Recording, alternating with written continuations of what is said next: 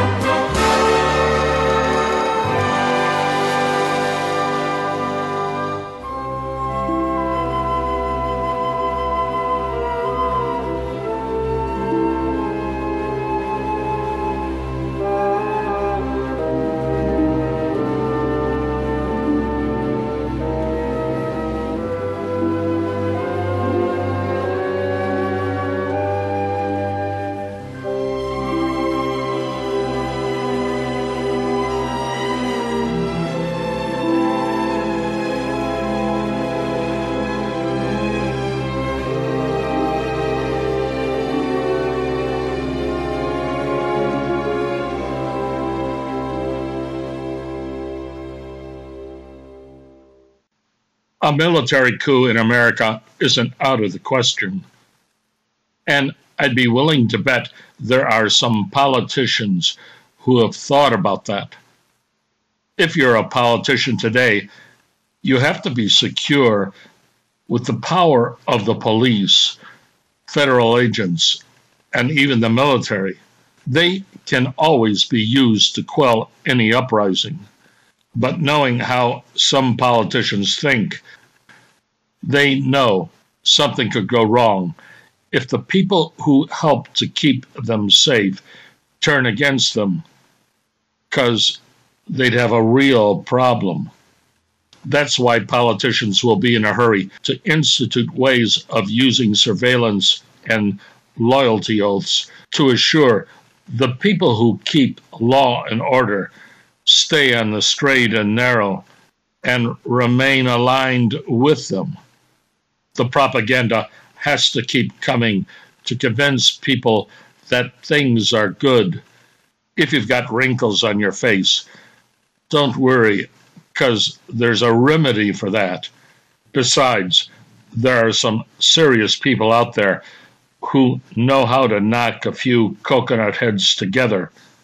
There are some very heavy hitters in America who know how to force feed people. And all talented politicians need to do is to keep them well supplied with whatever they need to get the job done. If you've been noticing lately, you might think there could be some trouble with the federal government trying to prop up the economy, printing lots of paper money and distributing it to the public. First hint of something smelling fishy is that the federal government is already 24 or maybe it's $25 trillion in debt, and that naturally makes one think the money they're distributing is worthless. The politicians just have to make you believe the fiat money they're printing is good. But when you have dead fish out in the sun, things start smelling.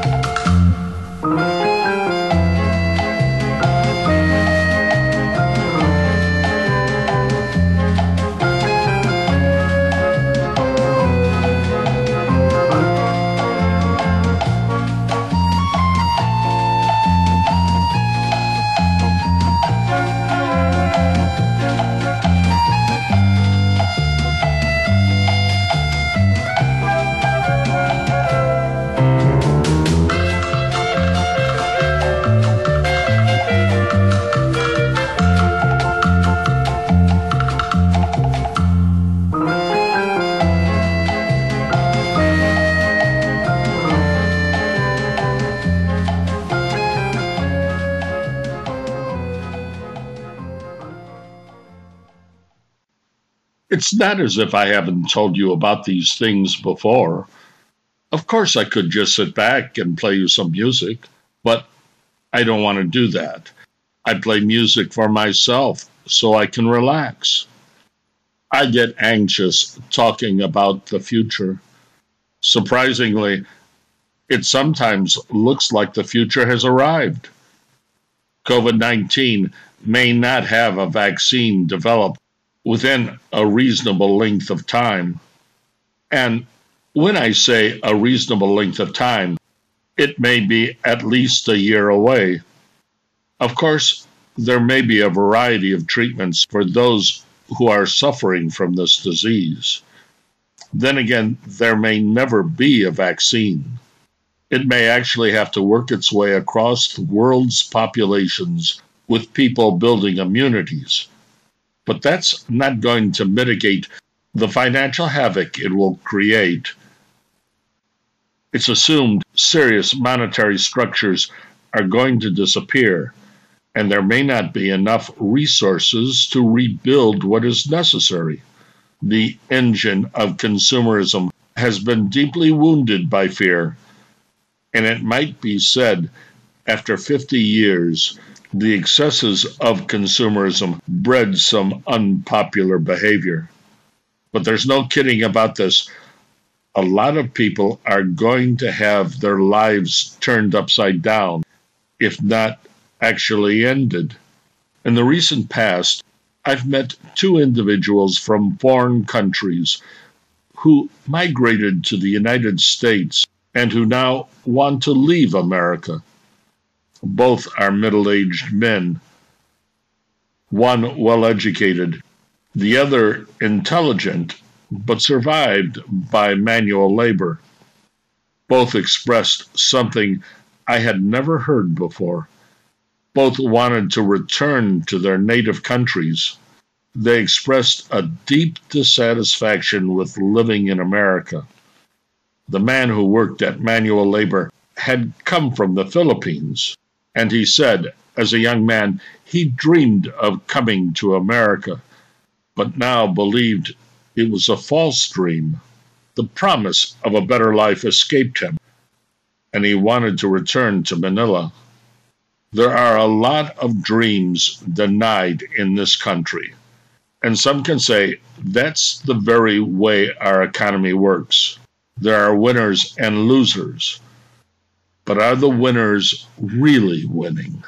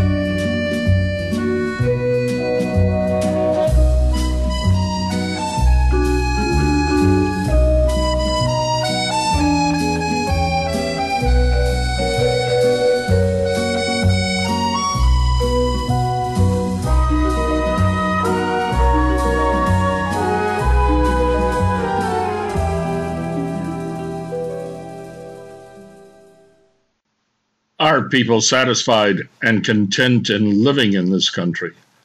At times, democracy is messy, and I'm not so sure what we have is a democracy anyway. It's more along the lines of manipulation, making people think they're free. If I attend a traffic court, I'm seriously dissatisfied with what I see. I'll speak openly about this. Traffic court is no longer a means of assuring standards and practices for the general public to adhere to safe driving practices on our highways. No, traffic court has become a livelihood for a lot of the people who work in that system. The attorneys, the clerks, the bailiffs, the judges, and even the police officers derive an income from the fines imposed on people who have broken the traffic laws. And that has led to a system of punishment based on money. Make a mistake, and you pay the system. You might say we have the safest roads in the world. But I'm reminded of a time when I was accidentally driving on a one-way street in Marseille, France. And by coincidence, a police car was driving in the correct direction and pulled me over and admonished my driving. I thanked him and turned around. In this country, that would have cost me probably $200. There's a culture of punishment in the United States, and I'm not so sure it's working to instill respect. You might find people showing disrespect for the law when punished with a fine, especially if just a simple warning would work. No, we like to punish, and it creates fear and dislike and will have repercussions. If you rule by fear instead of compassion and understanding, you start getting blowback. I once spent time in a small town in South America, high in the Andes Mountains, and noticed there weren't any police officers.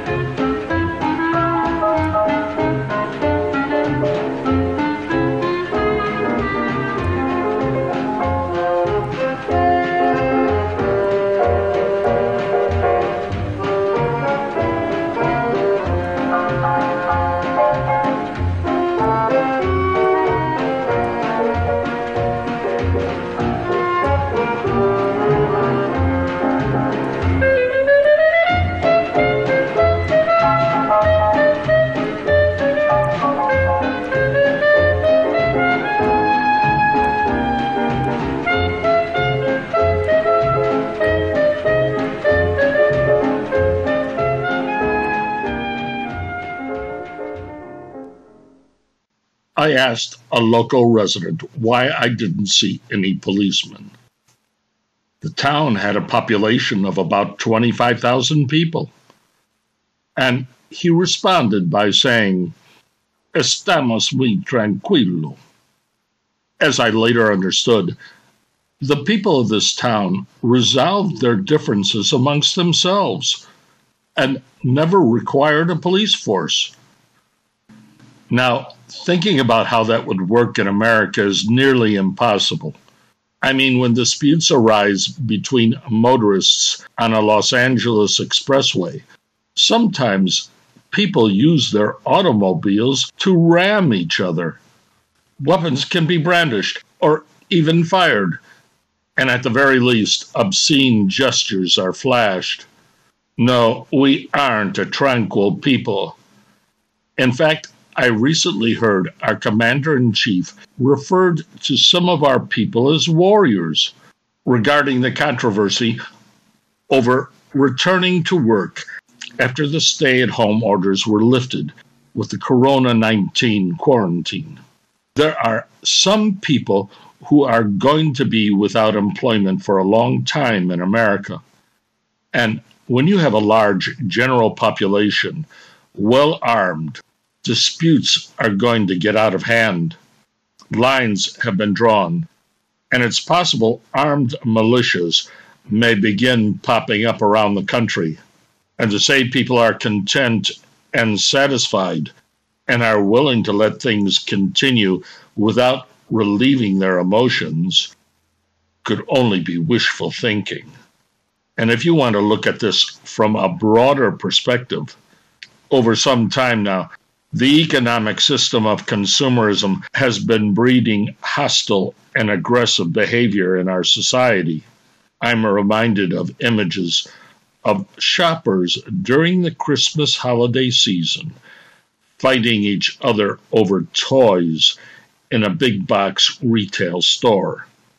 Now, there might be lots of reasons why that perennial story of Americans living out their dreams has become more like a nightmare.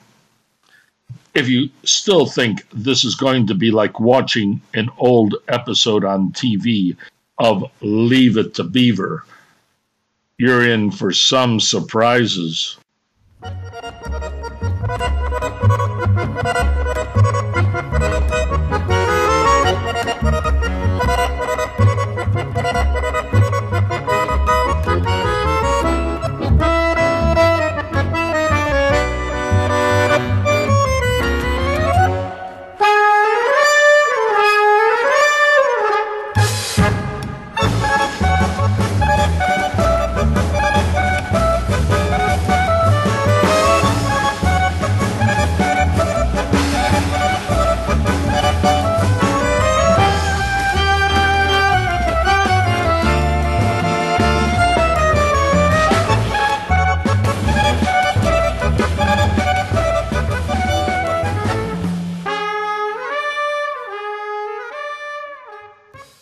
Let's see.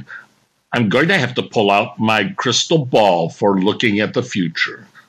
Putting aside COVID-19 continuing its rampage, our government may have to use military intervention to put down civil unrest. The government will continue to smooth over dissatisfaction by using helicopters to drop money to the public. Food distribution chains may be interrupted. Mysterious blackouts with electricity being shut down, oil refineries periodically closed by explosions, major new foreign military conflicts with armies using never-before-seen weapons, and, let's not forget about that old bugaboo, nature, throwing in record-breaking heat waves, producing water shortages. Oh, I see it all coming, and now I understand why we're spending vast amounts of money to send people into outer space, leaving planet Earth behind.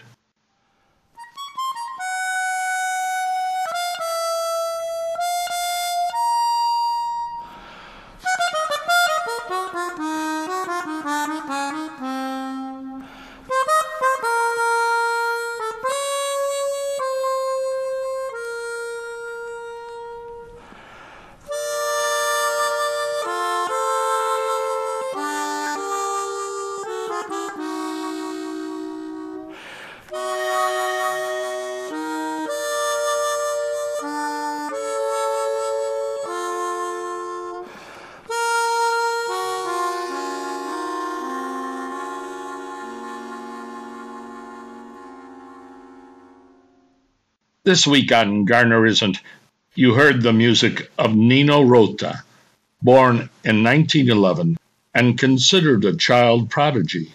He wrote more than 150 scores for Italian and international film productions until his death in 1979. He is best remembered for his 1974 Academy Award-winning soundtrack for Francis Ford Coppola's The Godfather. What you heard on Garner Isn't were all compositions for Federico Fellini's movies. First, from the 1957 Academy Award movie Nights of Cabiria, followed by another Fellini Academy Award-winning movie, Amarcord, 1973, and in closing with two short pieces, Circus Giraffes and Little Hands of Spring. Stampede, written and performed by Edward Garner in Morro Bay and Paso Robles, California.